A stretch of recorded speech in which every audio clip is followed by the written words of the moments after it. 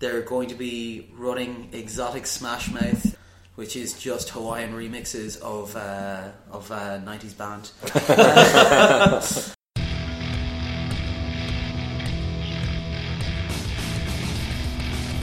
So hello and welcome to All Four Quarters, your one-stop shop for news, views and overreactions to all things NFL. This week we'll be focusing on the AFC South and the AFC West in our divisional previews, but first we're going to have a look at some of the news.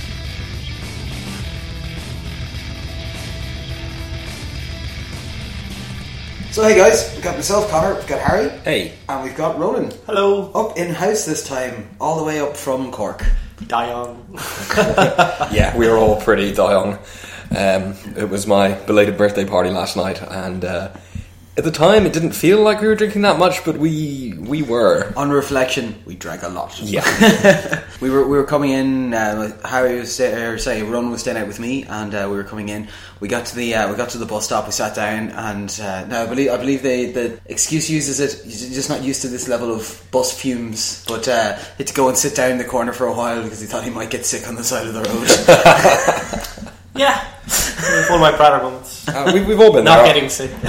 We've all been there. So I had to go out to Maynooth a few years ago, get the train, and I got a phone call 5 minutes before the train left saying, "Are you at the train station?" To which I said, "Yeah, of course." I was still in bed, absolutely dying. I lived just around the corner from Connolly, so it was fine at the time. So I ran over, sprinted down. One of my friends was holding the door of the train open, stopping it from leaving, and I got on it. And then I spent the entire ride to Maynooth arguing about the ethics of vomiting on a dart because I was this close. You're like, wow, it's so early. Surely they'll have staff that they can swap this carriage out. Yeah, like, I'll just go down the back, nobody will mind.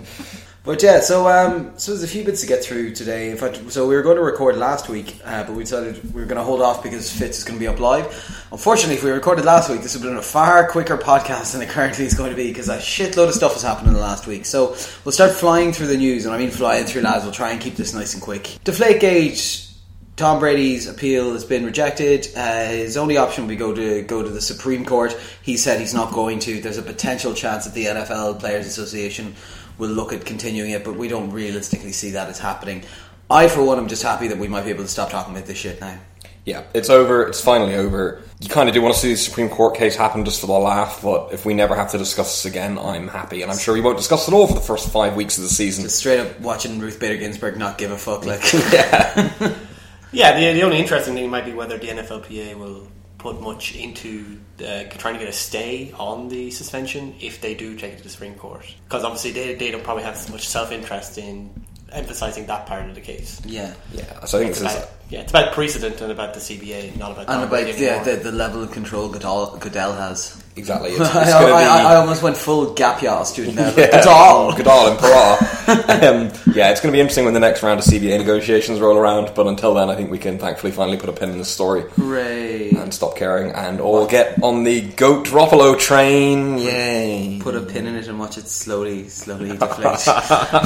The next big news, I suppose, will be Dennis Green died, previous head coach in the NFL, second African American head coach. But Harry, you were reading up on this chap because you know a little bit more about him than we do. So do you want to give us just a quick backstory? Yeah, it's an interesting story because he was actually he obviously started off as a player. He's a running back, then did various coaching gigs, and ultimately was head coach in college, where he actually was not very successful. I think he only had one winning season with Stanford as a head coach. He also coached Northwestern. But after that, he was hired by the Minnesota Vikings, and he had was initially an extremely long and successful career there. Like the great Minnesota Vikings teams of that period with Dante Culpepper and Randy Moss, those are Dennis Green head coach teams. The 15-1 team, that was him. Huge upswing in Minnesota's fortunes. Now it ended on a bit of a bum note. He had one bad season and left. He then tipped on down to Arizona, where things went quite poorly. He had 3 poor seasons, and it all ended with that infamous they were who we thought they were meltdown in the press conference after they lost to the Rex Grossman quarterback Bears in a game that they really, really should not have lost. And that was sort of the end of it. But the sex cannon defeated him. Yes, slain by the dragon. Yeah, like it's interesting if you look at it. Like a lot of African American personnel and also journalists have come out and said that he sort of inspired them, showing that there could be success for an African American in what was still obviously, particularly in coaching positions, an extremely white-dominated league. Yeah. So I think he was sort of, in that regard, he was sort of one of those first guys to sort of break down that barrier and show that you could find success. And obviously it didn't end as well as it could have, but for the period where he was successful, that Minnesota team was extremely good. It's not really one of those things like where you look back at Buddy Ryan and say, oh, he changed the way football was played, but he certainly was part of a change in the culture, and I don't think you can underestimate that, and I don't think you can underestimate his importance to Minnesota. And although it was unsuccessful in Arizona, it's interesting, Kurt Warner credits Dennis Green with actually being the one who convinced him to go to Arizona. Yeah. But certainly culturally a very important figure, and for that period of time, one of the more successful head coaches. He didn't have a losing season, I think, for his first 10 seasons as a head coach, which is very, very impressive. It's crazy. It's obviously sad to see his passing. He's one that, to be honest, I didn't know a huge amount about, because I think it was probably... He was more relevant kind of probably getting into the NFL, because it was quite a while back. Yeah, his time would have been in the 90s, and then obviously in the early 2000s was the run with Arizona. No, of course, but no, very interesting chap, and I think legitimately, if nothing else, it'll have me read into it a bit more and kind of see a little bit more about him. We had tag time, because it's the quiet period. Well, you say the quiet period, there's so much shit to talk about here.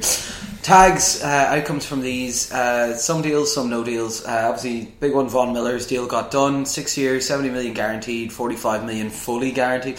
I'm very confused and don't love this combo of like, this is guaranteed, but this is fully guaranteed. Like, guaranteed is a term that should not need the qualifier fully put on it. But in the NFL, it's necessary. Like, fully guaranteed basically is your signing bonus and anything that you get in the first year, basically before your first training camp, I think, whatever. For showing up at your first training camp. And every other guarantee is injury dependent. Like, if you get injured, you get it, but they can cut you and not have to pay that out. So, 145 million, lads, with 45/70 million guaranteed here. I seem to be saying this every week, but it's the market. It's what you need to pay your top players, and I think you are a big fan of Ayn Rand. I am not. I object to that. Full communism, my friends. But no, market solved. It's the market solved for Von in this case. Like, Denver would have been insane to let him walk, particularly given what they're looking into their season being with their situation on the offense and quarterback. They need more than ever now to say this defense can keep being the caliber of defense it has been for the last couple of seasons. It's a really important move, and obviously with Peyton retiring, a bit of money, he was obviously freed up by that kind of stuff, and with not replacing Peyton, that obviously left them with more money to play around with. So they're paying Mark Sanchez like 1/20th of what they were paying. Only got $350. No, it makes sense. It's a great deal for Von, but it's an essential deal for Denver. So we knew this was going to get done, and fair play to Von Miller for absolutely maximising his potential through obviously his negotiation, but also through his play led to this. I did love the play his agent made, where he basically went to them in the middle of like the breakdowns of one of the discussion. He was just like, I'm just going to tell you now, are you okay with me going looking for trades? And they're like, we've got the tag on him, it'll take 2 first rounds. They're like, we know. Yeah, like, I think it's one of those rare situations where the player probably has the same amount of leverage that they would have in free agency in terms of extracting maximum value, because I think so many people left that Denver team this off-season primarily because they were expecting to have to pay Von Miller a shit ton of money. So I think it's quite interesting to see like if you're good enough, if you're actually an elite player like Von Miller and you're good enough, you can actually get as much money as you probably would get on the free agency market. I think he wouldn't have got a massive amount more from some other team. Maybe the Browns, I don't know. Other deals that got done, we had Mo Wilkerson, 5 years, 86 million, of which 53 million-ish guaranteed, 37 million-ish fully guaranteed.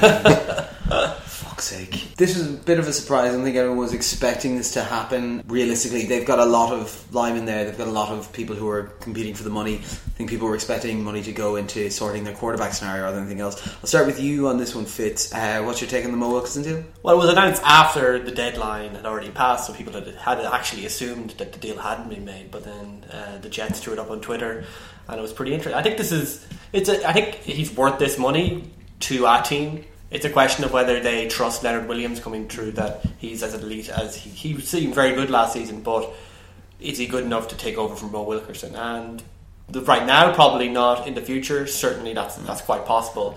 But I think, if you have an elite defense and you have a coach who kind of likes to play from the defensive end in Todd Bowles, then it makes sense to keep the elite pieces that you have. Mo Wilkerson is a great player, and he's shown that for his entire career. The question mark, of course, is that he's coming off injury right now, and see how he comes back from that after coming after an injury, coming after getting paid, to see if he's the same disruptive force he is. But I don't see any reason why he can't be and he won't be. Fair enough. Next one, Harry, I'll come to you on this one. Eric Berry didn't get a deal, so they were apart on where they wanted to be. Apparently, there's a lot of coverage of this story that that they wanted essentially a get back clause of if he had to leave because of getting sick again, that they would essentially get back some of the contract money. What's weird is my personal view is I don't think that had anything to do with the contract negotiations breaking down. It was purely just an insurance thing. I think it's just more that's an oddity to see in a discussion. I think the difference was actual just hard cash differences of where they think his value sits. Obviously, personally, I'd rather see a long-term deal so it would free up a bit of cap space because I think he's costing 14 million on the tag. But what's your thoughts on this no deal? Yeah, and I think you pretty much summed it up there. There's clearly more going on than we've been privy to. Obviously, the disability insurance thing is something that you would expect Barry's side to focus on because it makes the Chiefs look bad, basically. Yeah. And you can see where they're coming from with that. In fairness, it is a bit given what he's been through. It is a bit harsh, but that's business. That's the way the league operates. These are, at the end of the day, businesses. As much as you may not like the methods of that, like Barry's very important in that defense, and we saw the difference. He's a difference maker. Yeah. So not getting that sorted out is a problem now. Maybe something will, change here, but it looks like it's not going to get resolved, and we could be looking at Barry moving on next year, in which case I'm not sure what the Chiefs' plan B is. Oh no, indeed, and this is the thing, next year there's a couple of other players like Poe and stuff that are coming up now. One of the discussions is if they paid Barry his money, would they be able to afford to keep Poe and so on. So I think it's going to roll into a very interesting discussion come next off season about who they're going to keep and who they're going to move on from. Alshon Jeffrey also did not get a deal. Apparently he was looking for number one money. They did not want to give him number one money. Is this a big issue or not really?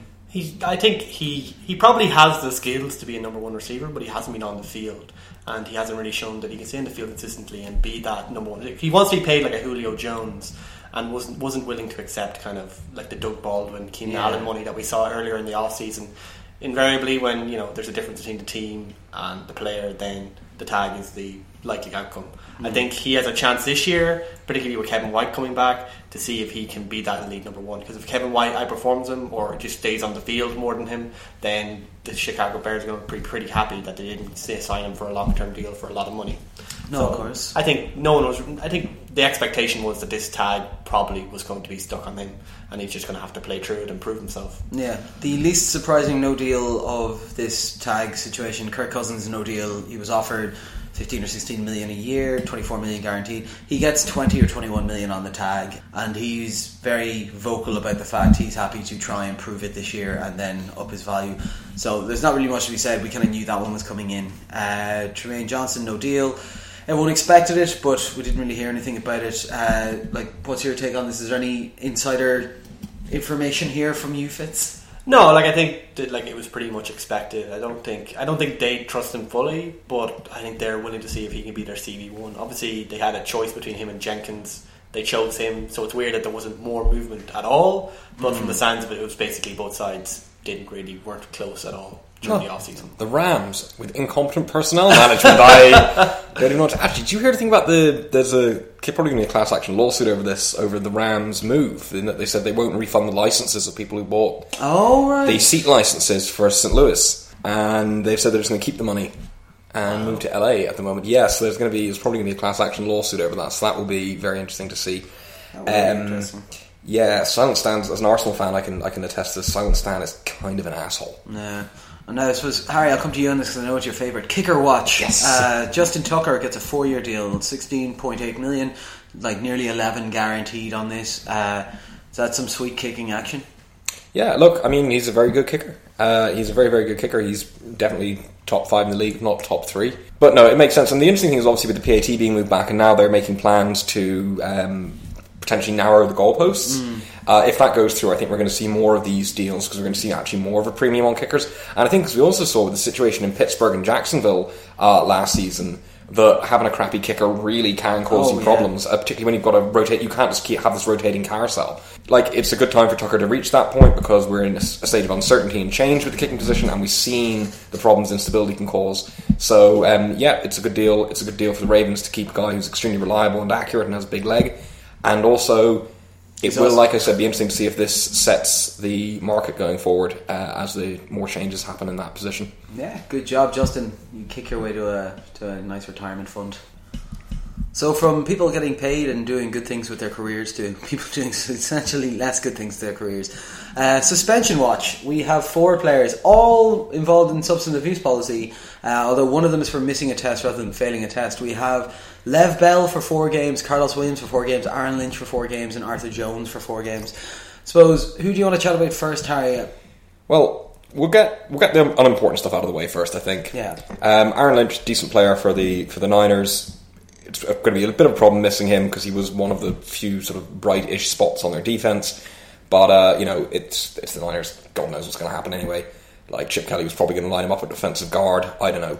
And the other one that doesn't really matter that much is Arthur Jones. Good player in Baltimore, hasn't been able to reproduce for the Colts, has been injured an awful lot, and I'm pretty sure just got into his brother's stash at some point. So we're all waiting for... As I say, we're all waiting for Chandler to have his moment, but didn't he have the thing with the spice last year? Ryan was like, I've taken a load of synthetic marijuana.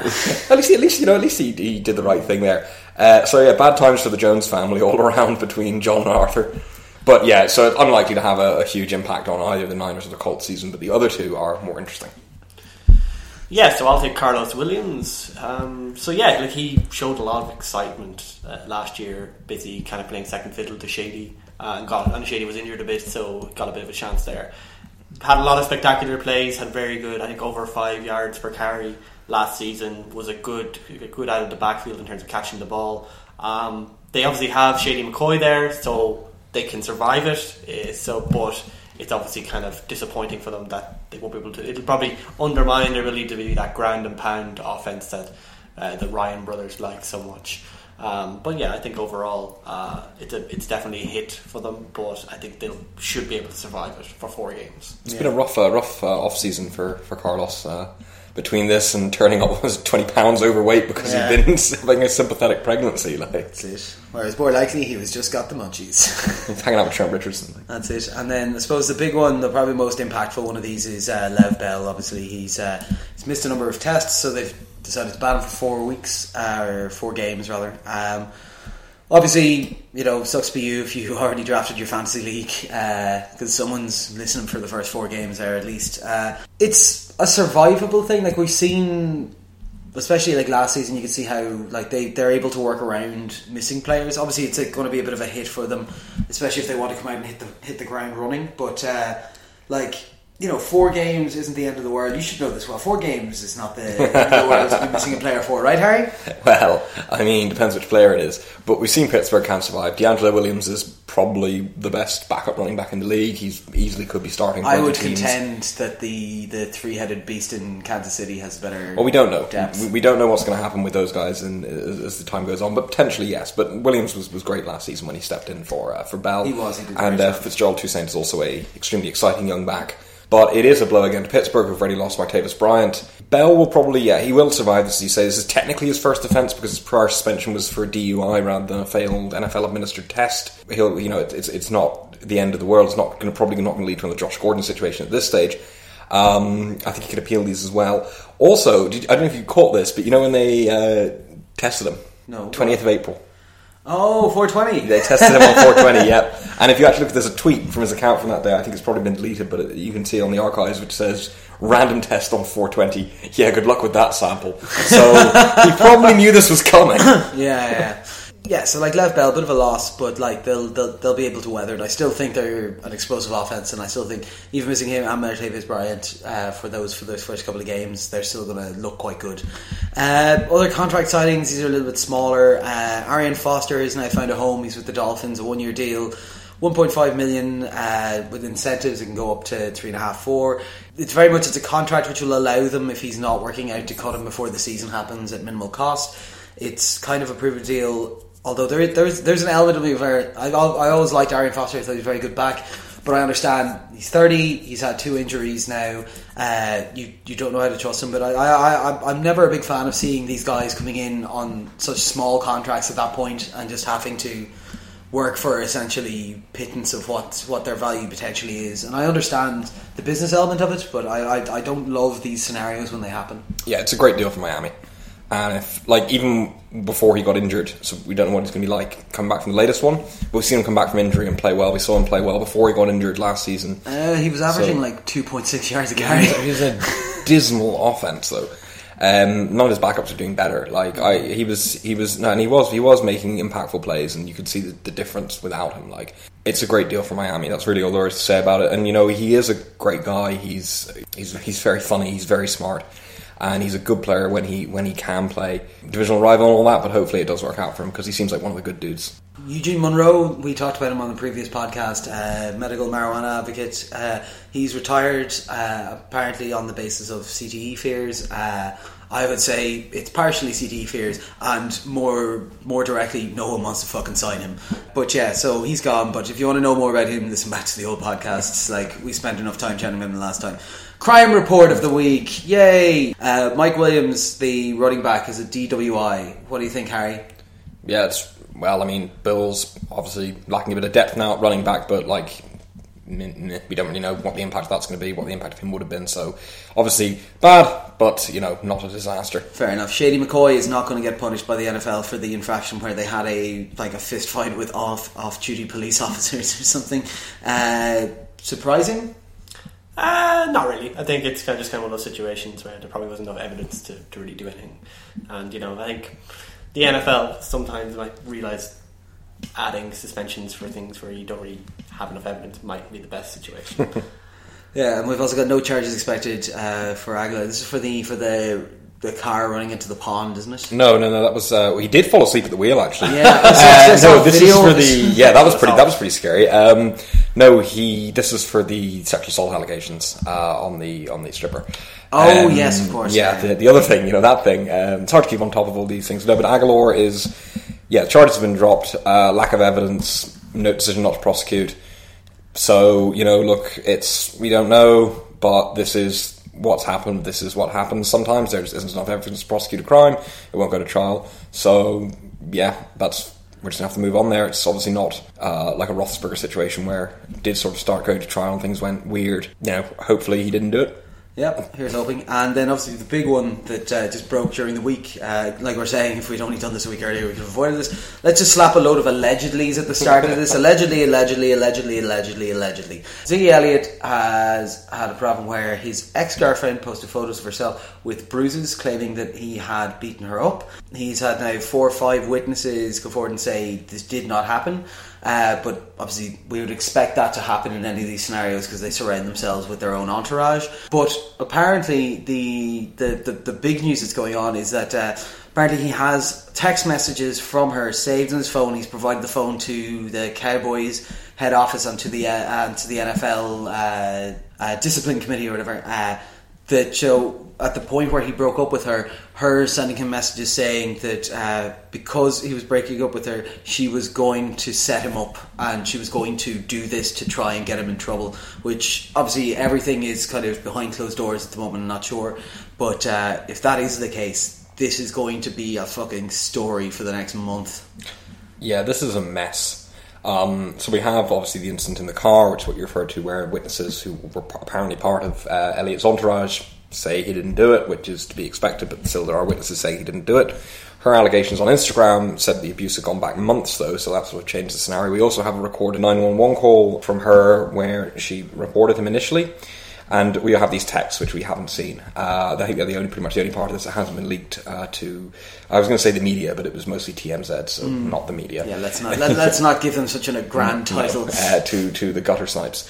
But yeah, it's a really, really difficult situation. There's no winner here. Like, either Ezekiel Elliott beat up his girlfriend or Ezekiel Elliott's girlfriend is trying to set him up. Neither of those are good for obvious reasons. I don't know what is a good resolution in this situation. I don't think there is one. Like, I suppose the best case scenario is that he didn't do it, but that's obviously still not great. It creates a wider problem then of, like, because let's be honest, even if he didn't do this, there is, and we've discussed this, quite a culture of stuff like this happening with NFL players, and it hurts any further allegations anyone else might have that are legitimate if it happens to be. Absolutely agree. I absolutely agree on that. So, look, this is going to take a while to sort itself out. As I understand, the police directed her to the prosecutor's office, so we'll see if there is a case comes from it. Yeah, there's hopefully some way this is resolved that isn't a mess, and hopefully, like I said, hopefully it turns out that he's not a domestic abuser. Yeah, like I would pretty much agree with what Harry said. I suppose from the NFL perspective, I imagine them trying to keep out of this unless a smoking gun type of situation emerges, because all of the evidence right now is pretty circumstantial. So I imagine that from the NFL perspective, they'll be trying to hoping basically this story goes away, because it's gotten some traction, but it hasn't quite blown up and been like national news yet. So I think it'll depend on that. If we end up getting some kind of Ray Rice basically type evidence coming up, then I'm sure the NFL will get involved. But until then, I imagine with all the evidentiary problems that this might end up getting dropped. No, of course. And then the only other thing, I suppose, is the supplemental draft happened. The greatest of all the drafts, where all the best players go. The Pro Bowl of drafts, one might say. Hype! No one was picked. But 2 have been picked up as free agents afterwards. So best of luck to you. But that'll move us on to our chat about the AFC South and the AFC West. So, on to the AFC South. We'll start with the Colts, I suppose. Big ins for them. Andrew Luck is back, Ryan Kelly, Patrick Robinson. They've lost Tasselbeck, Kobe Fleener, Greg Toller. I suppose a team that was expected to do much better last year than they did. How much you put that on the injury scenario with Andrew Luck is up to yourself. Is this a scenario where they can get it all together again? They've just paid him a substantial amount of money to be their quarterback for the future.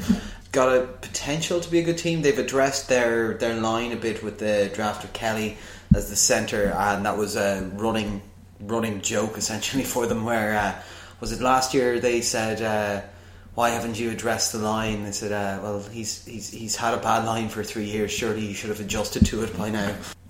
We say this an awful lot about a lot of these ones. I think it's a team that is trying to find its feet, trying to find its identity. It knows it's got a good quarterback. It's still kind of 50-50 on some of its receivers, because it's drafting all of the same type of receiver at all times. Never really managed to get a running game going, which would be good to see, like both in blocking, protection, and keeping people guessing. I don't see this being a big turn the corner year for them. I see it being them getting back to middle of the pack and then being able to look at their deficiencies from there after a year with Luck playing, and then being able to address themselves moving forward because of that. But what's your take on them, Harry? I think the team has an identity. I think the identity is old and bad. Yeah, it's kind of an issue with them. Now they have Ryan Kelly and Laraven Clark as well. It's important that they short up the O-line. That's good. It's a step in the right direction, particularly after last season. Now the thing is, Luck wasn't playing well even before he got hurt. That's it. So, but hopefully, he'll have had some time to recover and will come back in good form and play like the exciting quarterback we know he can be. The defense is still not great.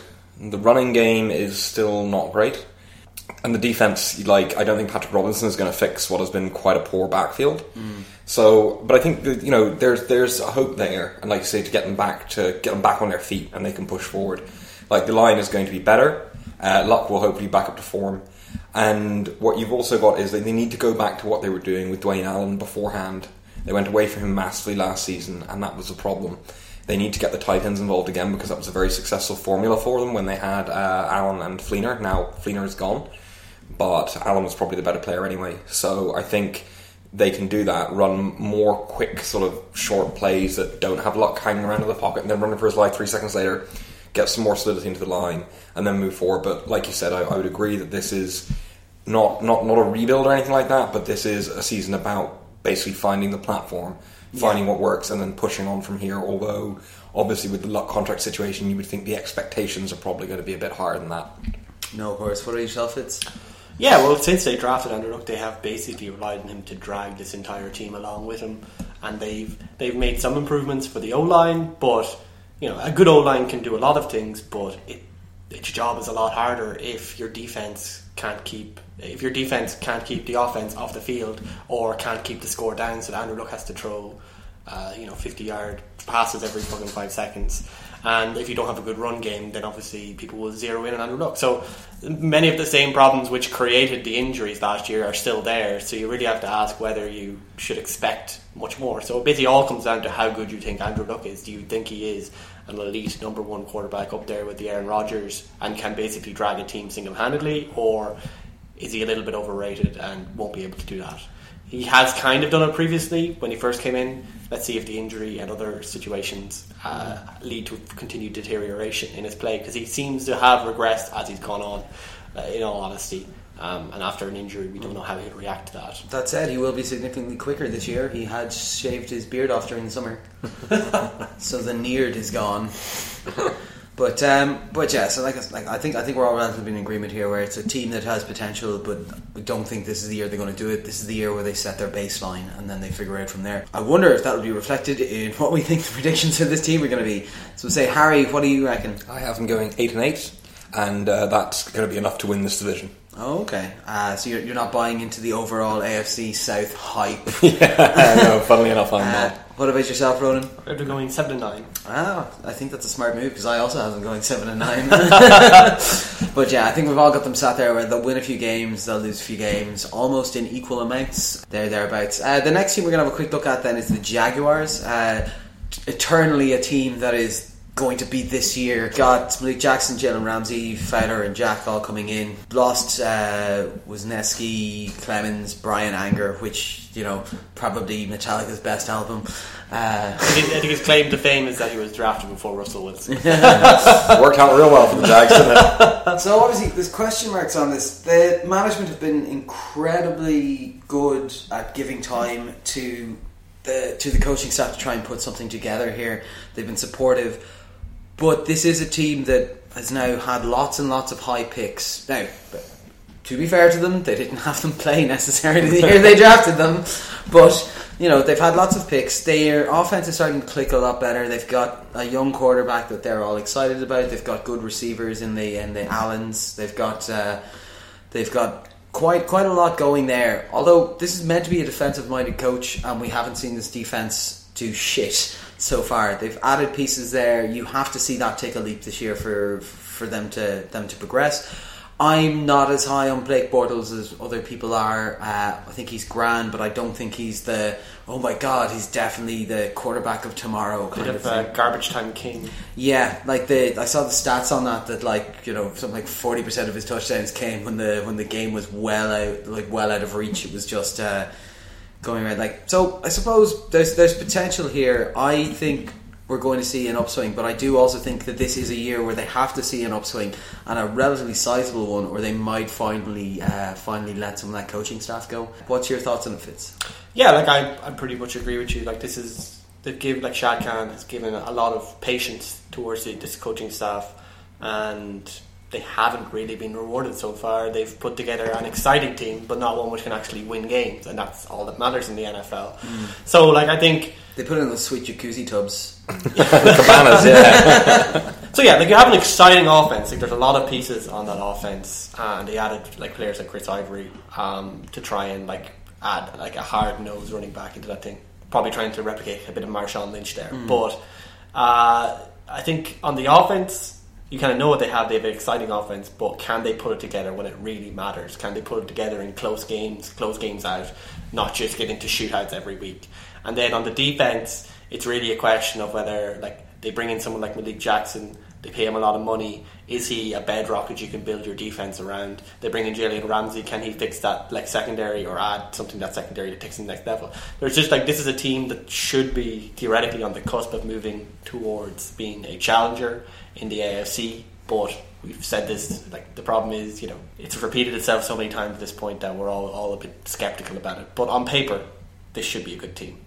I think it's a case of slow progress on the Jags. I think we are going to see progress this season, but there's a lot of moving parts. There's a lot of new parts. I think they're going to take a little while to bed down, bed in, and get sorted out. I think the patience will continue if we see progress, for that exact reason, because there's been a lot of changes this season. I don't think there's going to be a massive swing, but there is certainly potential there, and I think we're going to see a little bit more of that potential realised. But I think this team is still a year or two away from actually becoming a challenger if it continues going in the direction it's going in. I would be inclined to agree with Connor in terms of Bortles. I don't think he's as good as people say he is.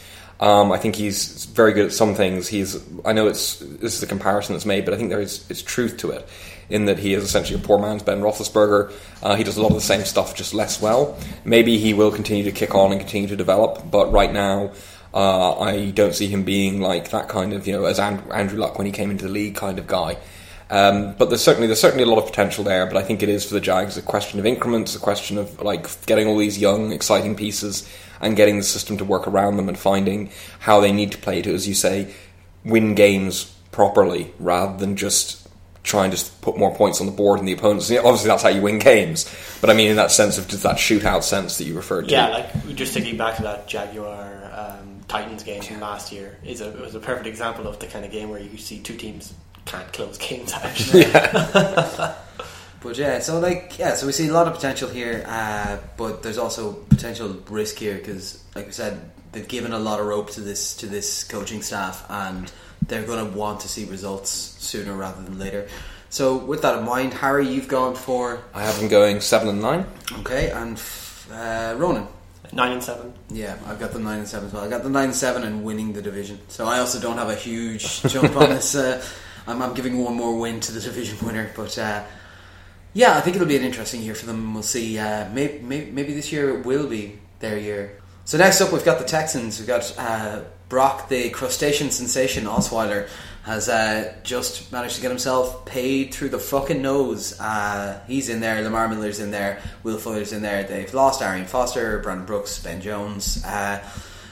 This is a team that people like a lot, and I don't really feel the love for them in any way, shape or form like everyone else does. I think they've massively overpaid for a quarterback that's unproven. I love the addition of Lamar Miller. I think he'll work out very nicely for them there. But this is still a team with the problems that they had last year. Like, this is a team that was able to get to the postseason, but then couldn't score a point in the postseason. Like, they are an okay team who are lacking in certain areas and have a kind of pompous self-importance where they feel that they are much better and much closer to the end point than they are. And that's just JJ Watt. Yeah, but JJ Watt. Like, I suppose it doesn't help. I cannot fucking stand JJ Watt. He does my fucking head in.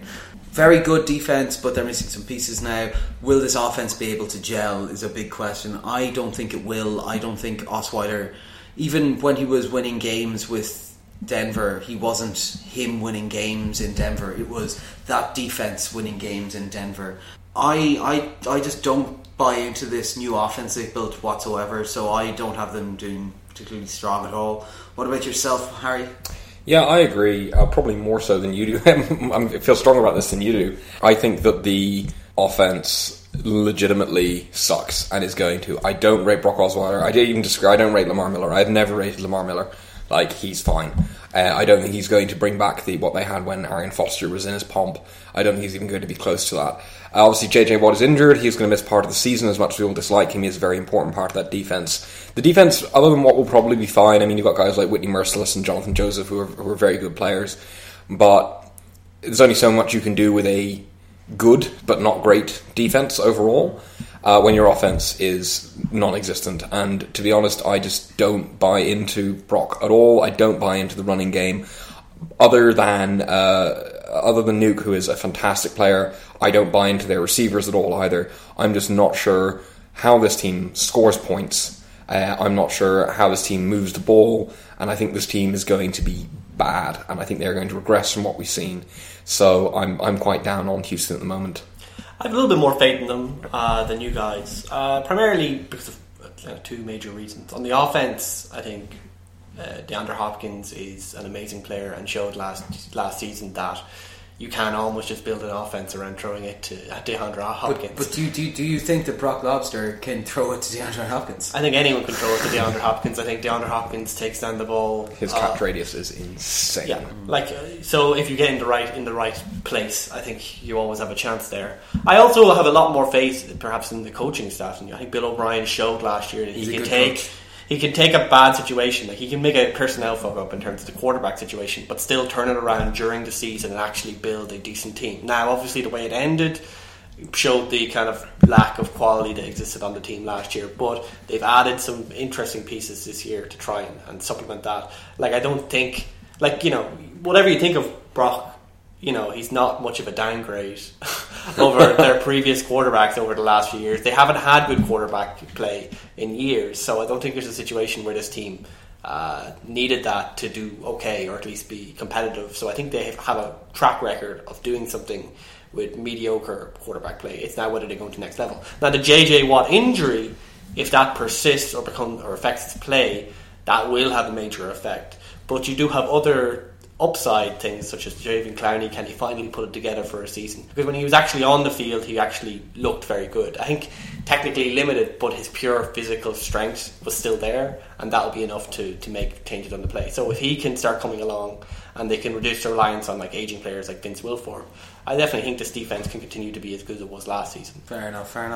So with that in mind, what have you given them this year, Ronan? I have them going 8-8. Okay, this entire division is kind of mediocre. Harry? I have them going 4-12. Yeah, and I have them going 6-10. So we'll see. Like, I think the AFC South is a division where an 8-8 team could win it. And then on to the pedigree of the AFC South, the Titans. DeMarco Murray, Rashard Matthews, Jack Conklin all in, Griffin Brown, Looney all gone. They're going to be running Exotic Smash Mouth, which is just Hawaiian remixes of 90s band.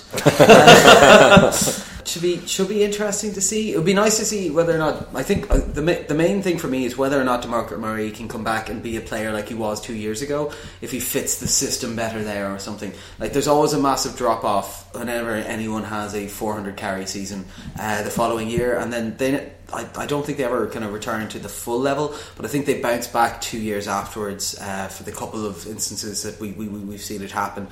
They've got their young quarterback that they're happy with, Mariota. They are expecting that this new fiddly offense is going to work.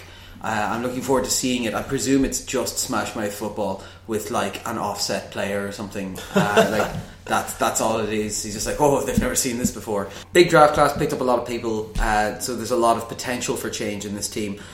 But it's a team that, and I think it's probably just by virtue of the period during which we've been watching football, that I just never really trust the Titans to turn it around all that much. They're like a slightly better version of like the Browns, if the Browns were eternally like 2 or 3 wins better. But yeah, so I'm not sure. There's a lot of moving pieces here, and I'd like to see how they work all together. What about yourself, Fitz? I think the biggest problem for this team is that it's right now it's a better asset than it is a team. It's a better thing to sell off, because I think there was a lot of rumours during last season that the ownership is looking to sell up, the Adams family is looking to sell up this team, and all of the bits are there for this to be quite a valuable franchise in a few years' time. You have a head coach which you could probably get rid of without any controversy. You have lots of young players, including a potential franchise quarterback. But for this season, there's far too many question marks from my mind to have them as really as a contender. Like, they brought in DeMarco Murray, they drafted Derrick Henry, they had a massive draft class, so they've added a lot of talent there. But Mike Mularkey is not a good coach. He's a retread coach who hasn't done anything in the league and didn't show any reason last year to believe in him, and he comes out with these kind of exotic smash mouth meme, like basically bullshit, and it doesn't inspire any hope. Now, if you can get a good running game going, then you always have a chance, especially if you have a player like Mariota who could easily ascend into being, a top 10 quarterback if things go right for him. But just as easily he could get injured on a run play, and then their entire season probably falls apart. I think there's major question marks on this defense still. That defense is pretty much average, and they didn't really add anything what I consider like massive pieces there. Like, they drafted a lot of players, but it's hard to imagine a lot of, like, most of those players making a big impact year one. So yeah, for me this is a really good team. Like, it's a really good team if you were looking to buy it and seeing where it would go, but for this season I don't really see it being a challenger.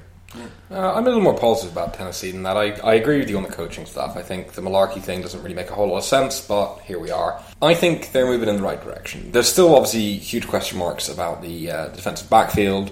The O-line, we don't know how these new pieces are going to work out, but from what we saw last year, it's generally pretty bad. And yes, there is the risk that Mariota gets injured, and then you've got Matt Castle in at quarterback, which is always fun. But I'm a bit more positive. I think the young players they've got here are going to develop and are developing, like Mariota, Dorial Green-Beckham being another example. They've got a wealth of options at running back. Not only do you have Murray and Derrick Henry, as you mentioned, you've also got guys like Dexter McCluster, who's limited but a very good third down back in passing situations. You've got David Cobb, who showed flashes last year, and I think they've certainly got a lot of options in how they run in whatever this exotic smash mouth means. They've got a lot of different ways they can run the football and a lot of different ways and different looks they can give to take the pressure off of Mariota, as well as obviously what he can do in running himself and passing the ball. Now the question is Mularkey an imaginative and good enough head coach to exploit those options?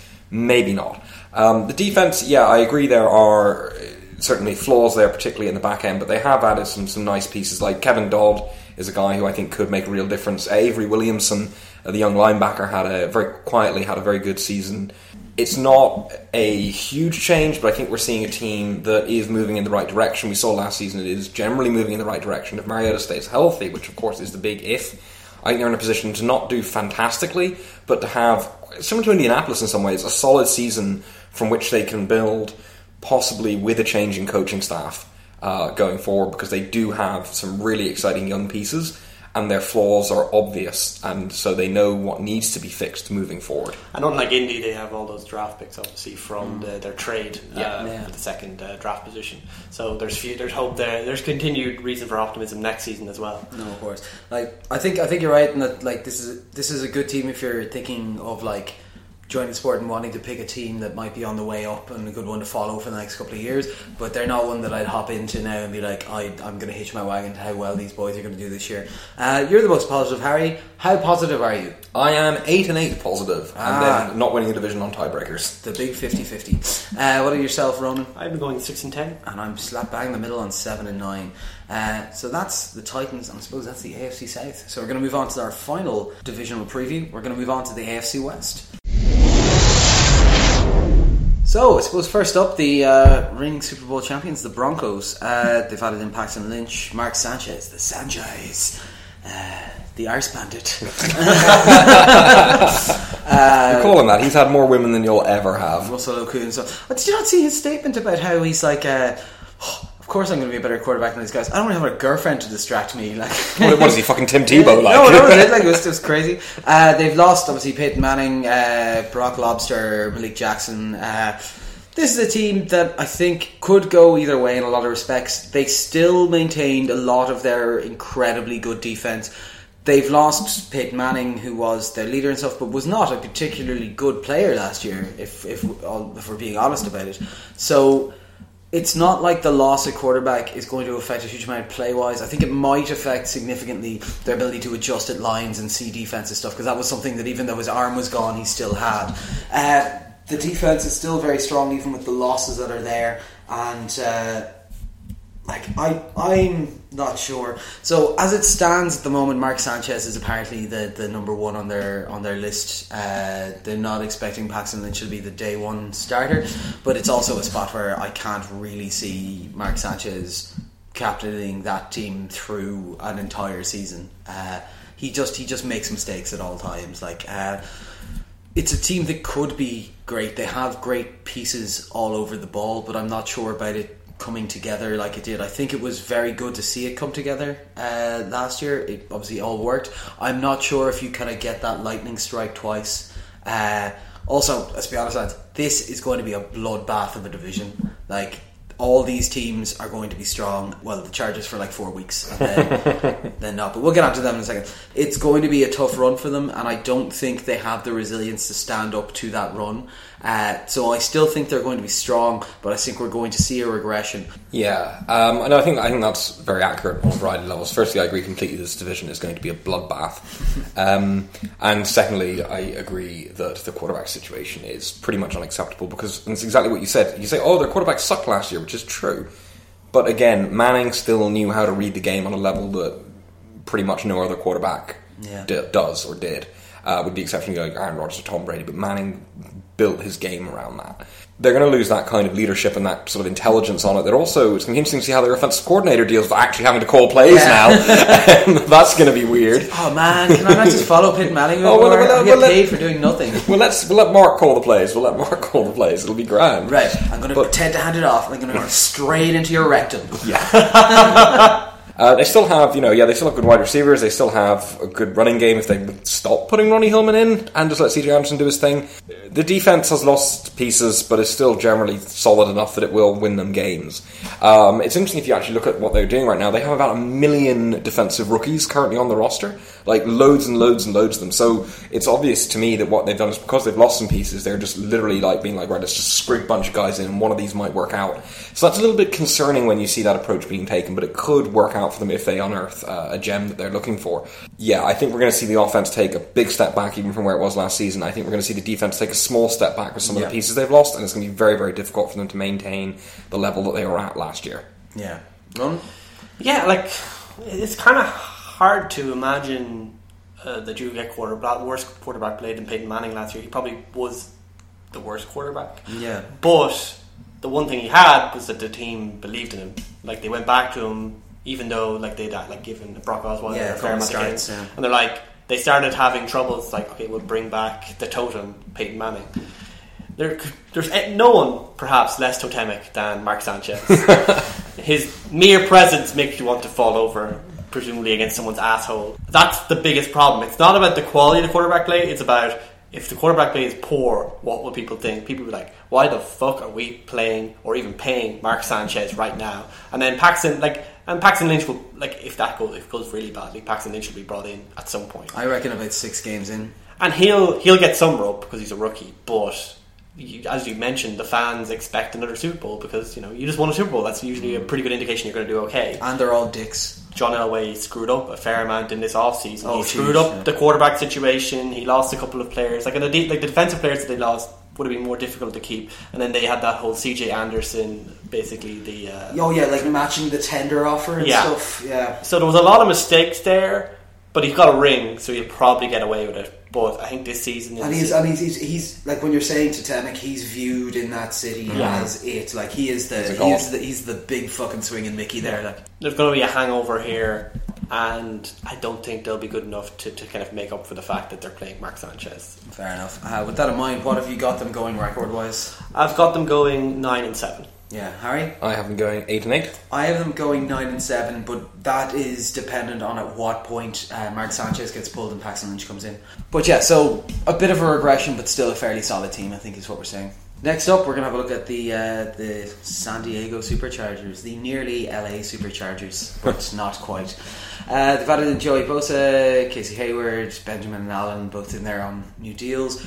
Lost Weddle, lost Green, lost Robinson, lost the support of the city. Lost their dignity. Yeah. But what I'd be terrified is like, oh my god, imagine being in a spot where people are like, no, we'd rather hang out with the Rams. This is a team that, like we said last year, I think have an excellent starting 22, but they don't have the depth, and even though they're trying to address that a bit, they still don't have. So it's a team that can be excellent, like, and probably will be for the first couple of weeks of the season, but they don't have the resilience to deal with injuries. And they got an abnormal amount of them last year, I think, so we won't expect to see it that badly, but I do think they had quite a lump of... They've got a lot of potential for things to go very wrong very quickly on that team. They don't have the depth essentially needed. Rivers is still playing to an excellent level, but he got sacked something fierce last year. They need to try and address that because he's not a young man anymore, and he has like 26 kids to provide for. So, but he is an Iron Man. He plays no matter what. He's a bit suicidal in his tendency to play through all types of injuries historically, so he has that going for him. He does, and he does have that sweet bolo tie. And he's very fertile. That's true. It's just like, yeah, I wouldn't even want to sack him in case I got pregnant. Like. But like, this is a team that has good receivers, good quarterback play. It's got a run game. It's got good pieces in the defense, if not a good defense. It's got good bits to it. Like, this is a team that should do better, and in almost any other division, I think would do a lot better. But because they're in such a tough division, and like this is a division that every team has good pass rushers, everyone has pressure, and they're a team that doesn't deal well with pressure, as we see from the sack numbers last year. And I think that's where they're going to come up short. Hopefully, maybe they address this and they kind of re-scheme their O-line or something. But I think they're going to do okay, but I think we're going to see some injuries because of how hard hitting the division is, and I think this is a team that's not set up to deal with those injuries. So I see them. Not sure if it's a regression. What was it last year? Were they 5 wins last year? They were quite low. So they were very low. Yeah. So, but again, like they were abnormally levels of injuries last year.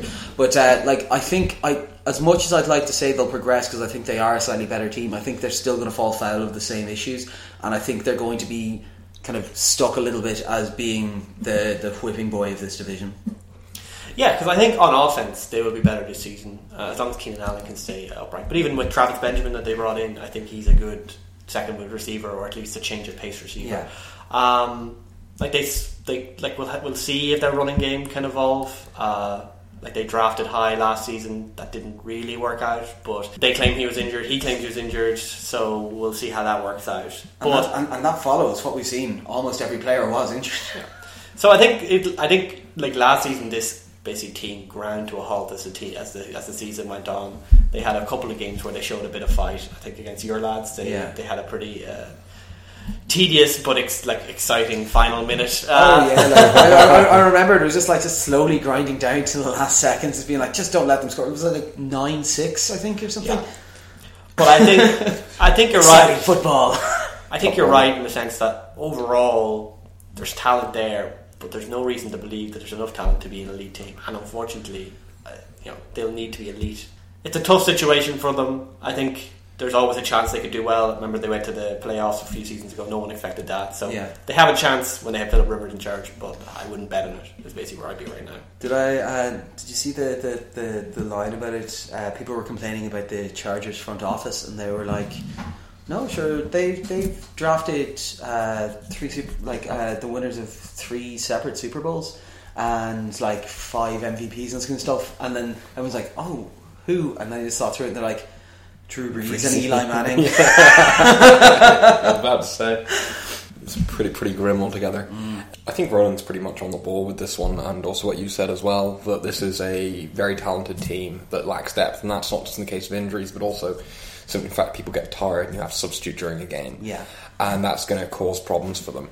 There's Philip Rivers is still obviously a very, very good quarterback, but yeah, we don't know what the run game is going to be like.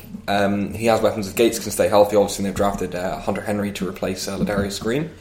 So they've got weapons from to throw to in the wide receivers you mentioned. But there are still question marks about the defense. The backfield is good if they can all stay healthy. They've got obviously Melvin Ingram, linebacker, but again, where's the depth? What happens when people get hurt? What happens when people get tired? Are we going to see backups just getting torched and that costing them games? And that pretty much is what I would expect from San Diego. I don't know what the upside for them is. They are in a tough division. It's almost like they're in a bad spot and they don't have any outs, despite the fact they're not a bad team. But when the going gets tough, it's going to be very difficult for them because, again, of that lack of depth you mentioned. The O-line needs to play better, the linebackers need to play better, and they need to keep everyone on the field. They need a lot of things for them to go right for them to push for the playoffs. So, and the window for Rivers, you don't know how long that's going to be open for. That's it. So that's a concern. So if San Diego, it's not just about this season, it's going to be, I think, another tough season for them, not as disastrous as last season, but a tough one. And then it's right, but where do you go from here? Because the focal point of your team, how many years does he have left? So I think we're going to need to see San Diego start accepting soon that they're going to have a proper rebuild, and for them hoping that guys like Melvin Gordon can kick on, that Joey Bosa can reinvigorate the pass rush and things like that. Because if those don't work out, the team is in trouble. No, of course. So you've got them going... I have them going 7-9. Ronan? 6-10. And I've got them at 5-11. I think the injury bug hits a little bit earlier. But yeah, so like we said, just tough division, but they are still quite a quality team. It's just unfortunate we just don't think they'll be able to hack it, given who they have to play against all the year round. Next up, my boys, the Chiefs. We've obviously got Jamal Charles back, Schwartz in at right tackle, Chris Jones, the draft pick, all coming in. We've lost Sean Smith to the fucking Raiders. On a surprisingly affordable contract. That pissed me off. Stevenson and Allen are gone, and Chase Daniels has become the highest paid third string quarterback in the world. So question marks from last year. Obviously the question mark over the O-line. The O-line was a problem last year up until the back end. At the back end, they started to get it together. Hopefully, the addition of Schwartz will help that. He was extremely good at right tackle, but it then depends on how the rest of the positions shake out. We've got Charles back, which would be nice, but there's always that thing of, it's not just that he's done his ACL again, he's now done the ACLs in both legs, so that'll be interesting to see, but apparently he's up to full speed and he's been in a practice and stuff like that. There's also a huge question mark over Justin Houston, who had minor surgery on, I say minor surgery, like there's no such thing as minor surgery reconstructing part of your knee, like but so his recovery window is somewhere between being there at game 1 and being there at the last 5 games of the season. So we'll see how that works out. If he's not there, then they're going to have to rely on Dee Ford to kind of fill in that spot in the outside pass rush. Obviously, the release of the Houston storyline suddenly made a lot more sense why they gave the money to Tamba Hali that they did, so that they've got that kind of veteran leadership there. Questions in the secondary, obviously lost to Sean Smith, but they do have the Defensive Rookie of the Year in there playing. There, as we mentioned earlier, Berry hasn't got a long-term agreement in place, but he's still there to kind of marshal the troops from the safety position. So it'll be interesting to see. There's a couple of bits that are moving, but relatively static in terms of what were the value positions and where they found the game working last year are mostly still in place, and potentially with things like the changes to the O-line they might be improved. But then there are now more question marks over the secondary, which you have to hope that the likes of Chris Jones and the push up the middle from Poe and the linebackers can help give them a bit of a hand. I'll go to Harry on this one. What's your thoughts? I actually really like Kansas City this year, and possibly more than you do, which is weird. He's got to you. There are certainly question marks, but there's no glaring weakness on this team, bar Andy Reid's clock management. Yeah. Alex Smith has shown that this is a system he can excel in. Yes, Jamal Charles, we don't know how he's going to come back from that, but you've shown that you have a stable of incredibly talented running backs in there as well. And they got the pair of them locked up over the offseason on identical contracts. Very smart move. While you obviously, will Houston be back? What's the story with Berry? Berry is still going to be there this season. Houston, if he comes back early, that's obviously huge for you guys, but you still have a lot of talent in those positions. Jeremy Maclin, again, is just been fantastic as a receiver for you, and Travis Kelce as well has been a great receiving threat. And lost Sean Smith is a problem, but you have Peters, and then who's the other guy going to be? You've got a lot of drafted quarterbacks. 8 of them. Yeah, you've got a lot of quarterbacks, so one of them might stick. But no, I think it's a very exciting time for Kansas City, and I think particularly with Denver, I think going to fall off a bit, but even with Oakland pushing them, I think they're in a great position to make the playoffs and actually make a run this time, because this team is, I think, as strong as it's been for a very long period of time. There's nothing that is glaringly stands out as being this is definitely going to be a weakness that other teams are going to pick on, even though there are parts of the team that definitely aren't perfect. So, and if the O-line gelling towards the end, particularly if the O-line gelling towards the end of the back season wasn't just a phase and is actually a genuine sign that there's cohesion there, this team is going to be able to do some damage and win a lot more games. I think people are going to give them credit for it. I think they're going to surprise people this season who, because Kansas City, I think, are one of those teams that are always a bit underestimated. Yeah. Because they're not hugely flashy. There's no, their quarterback is good, but he's not this big star name kind of thing. The best way I heard it explained is a lot of people just find the way they play football very boring. I genuinely think this is a team that is peaking, probably. And I think we're going to see that. I think we're going to see success come that way. And if you look at how they dealt last season with a pretty chaotic situation at times, but they got through that and were still a good team, still pushing the other teams in their division, still winning games. If they can keep doing that with essentially a full hand, they're in a very, very good spot to make a real go of it this year. No, of course. What did yourself? Like them a lot more if the National Football League was an actual league where you won points similar to European leagues or whatever like that, instead of having the playoffs. Because the biggest problem is still situational football for them. I think in terms of time management, Andy Reid is being an incredible player in terms of personnel, in terms of putting together a good team and actually coaching them up. But then he does really stupid things with time management and at very important junctures. Then there's other situations when they start falling behind. Do they have the capacity to make that back up? They've shown flashes of that, and Alex Smith as a quarterback has shown flashes of it, but it's just not consistent. Like, when it comes down to the playoffs, there's a good chance you're going to be behind because you're playing the other best teams. What is Kansas City going to do in those cases? Too often it's been basically roll over and die, basically. So for me, it's a good team, a good, solid, strong team that should, on balance, probably make the playoffs. But do I trust them to go through a long playoff run? Do I trust them to win enough games to get home field advantage? But I think would be incredibly vital for them. And as well, do I trust them to be able to beat a tough team if they start pulling ahead of them? I don't think they have that capacity in them still. I think that's been a long running problem. So I think this is a good team. I think it'll make the playoffs, but I don't think it's a team that I would consider a strong Super Bowl contender. Obviously, I respect your opinion, but you're full of shit. But so, what's your take then, Ronan? What's your win-loss? So I have them going 10-6. I have them going 12-4. I have them going 14-2 and making it to the Super Bowl. Ooh, exciting times! And then the final team we're going to move on to. Go Chiefs! Is the Oakland Raiders, the stabbies of the NFL? Oh well, since Ray Lewis left, I guess. Yeah, that's true. We've had Osamele come in, Sean Smith preserving. They've lost Woodson, Tuck, and Webb. Oh no, Jamarcus Webb! Whatever will we do? Seattle's new right tackle. Obviously, Raiders, a team massively on the rise, have looked good. They've been gathering good young pieces, drafting well. Really well. I'm very impressed, and I don't say that lightly because fuck the Raiders, but they've been doing very, very well. They've added a couple of free agents to kind of fill in slots where, very specifically in the type of way the teams that believe they're kind of on that cusp would be fit bringing in these players. So I think that's very interesting. They've lost Woodson, who obviously was 65 years old, but also played out of his fucking skin last year. So that's going to be very interesting to see. They've got a good run game in place. They've got Amari Cooper as kind of their big wide receiver threat. They've got a good quarterback, even though he looks like he plays like a late 90s fucking emo band. This is a team that has a lot of good young talent. I think they've added good pieces here. I think they've netted more added than they have lost this off season, which is a very, very. It's essentially what you want to see in the off season.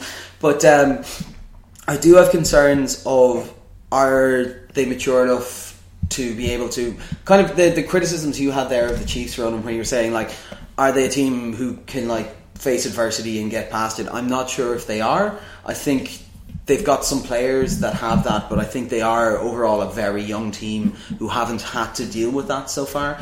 I think they're going to look better. I think they're going to improve their record. I think they're going to look stronger, especially with kind of the drop off in the Broncos and stuff. In a vacuum, I am not happy to see them. Pretty much agree with most of that. I think the one thing that's of interest there is you're talking about you're losing players like Charles Woodson and to a lesser extent Justin Tuck, who were leaders on the field, particularly basically Charles Woodson was the identity of this team, so particularly on the defense, and there's question marks over whether losing someone as iconic as that might have an effect in terms of who's going to pick up that slack and take over, because they have young players who can be that, obviously Derek Carr being a prime suspect for taking up that role, but we haven't seen that proven yet. What that means for me though then is that the real X factor is Jack Del Rio, their head coach. Is he a good head coach? He was able to coast on, was an ascending team, but where the pressure wasn't really on last season because people had some expectations but didn't really expect them to win the Super Bowl like that. It was a team that had a lot of young players coming through, a lot of rookies, so he had some basically rope there. But now the expectations are on. They've gone out on this free agency splurge. They need to put a team together, and they've lost their biggest leader on the field. So what is Jack Del Rio going to do? Is he going to face up to that and bring this team together and be an effective head coach, or is he going to be shown to be a pretender or a chancer, basically?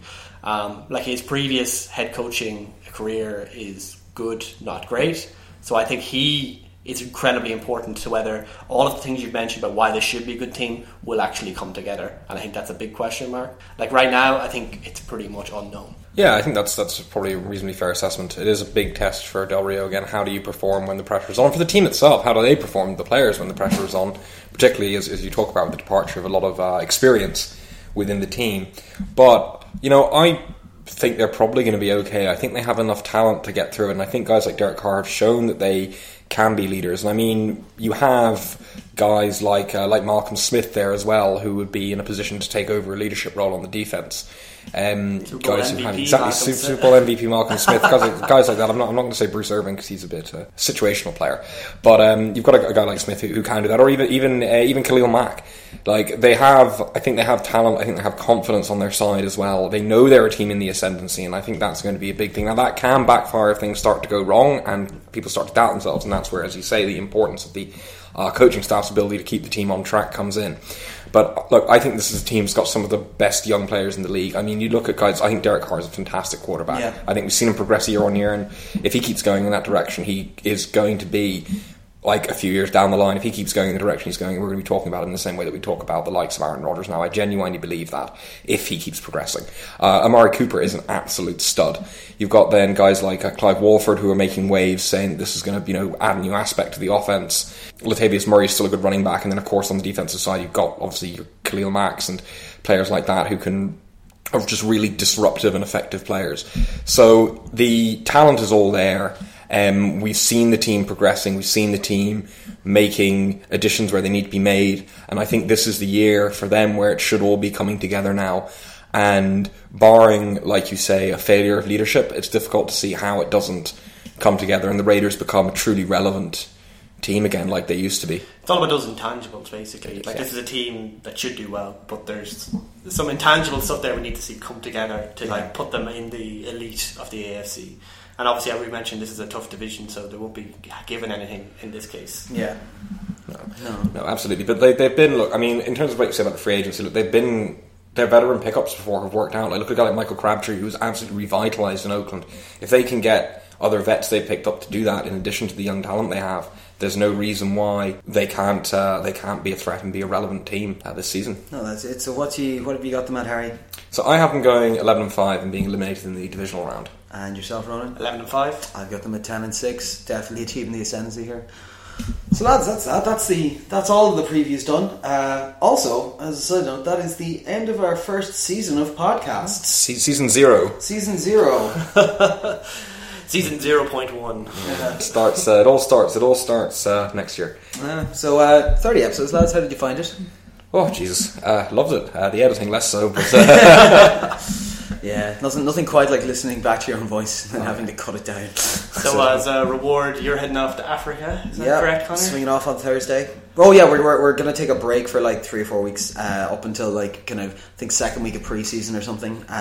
You're heading off as well, Harry? I am. I'm going to Canada, so we're all taking a well-deserved break, except Ronan, who's going to Cork. But the break never ends. Yeah, exactly. But yeah, no, it's been a ride so far.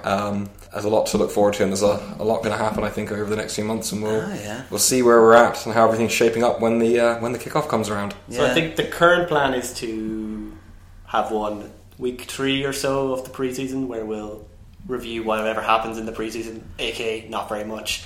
The preseason's weird. It's like it's good if you're following an individual team, but as a whole analysis of the NFL, it's relatively boring.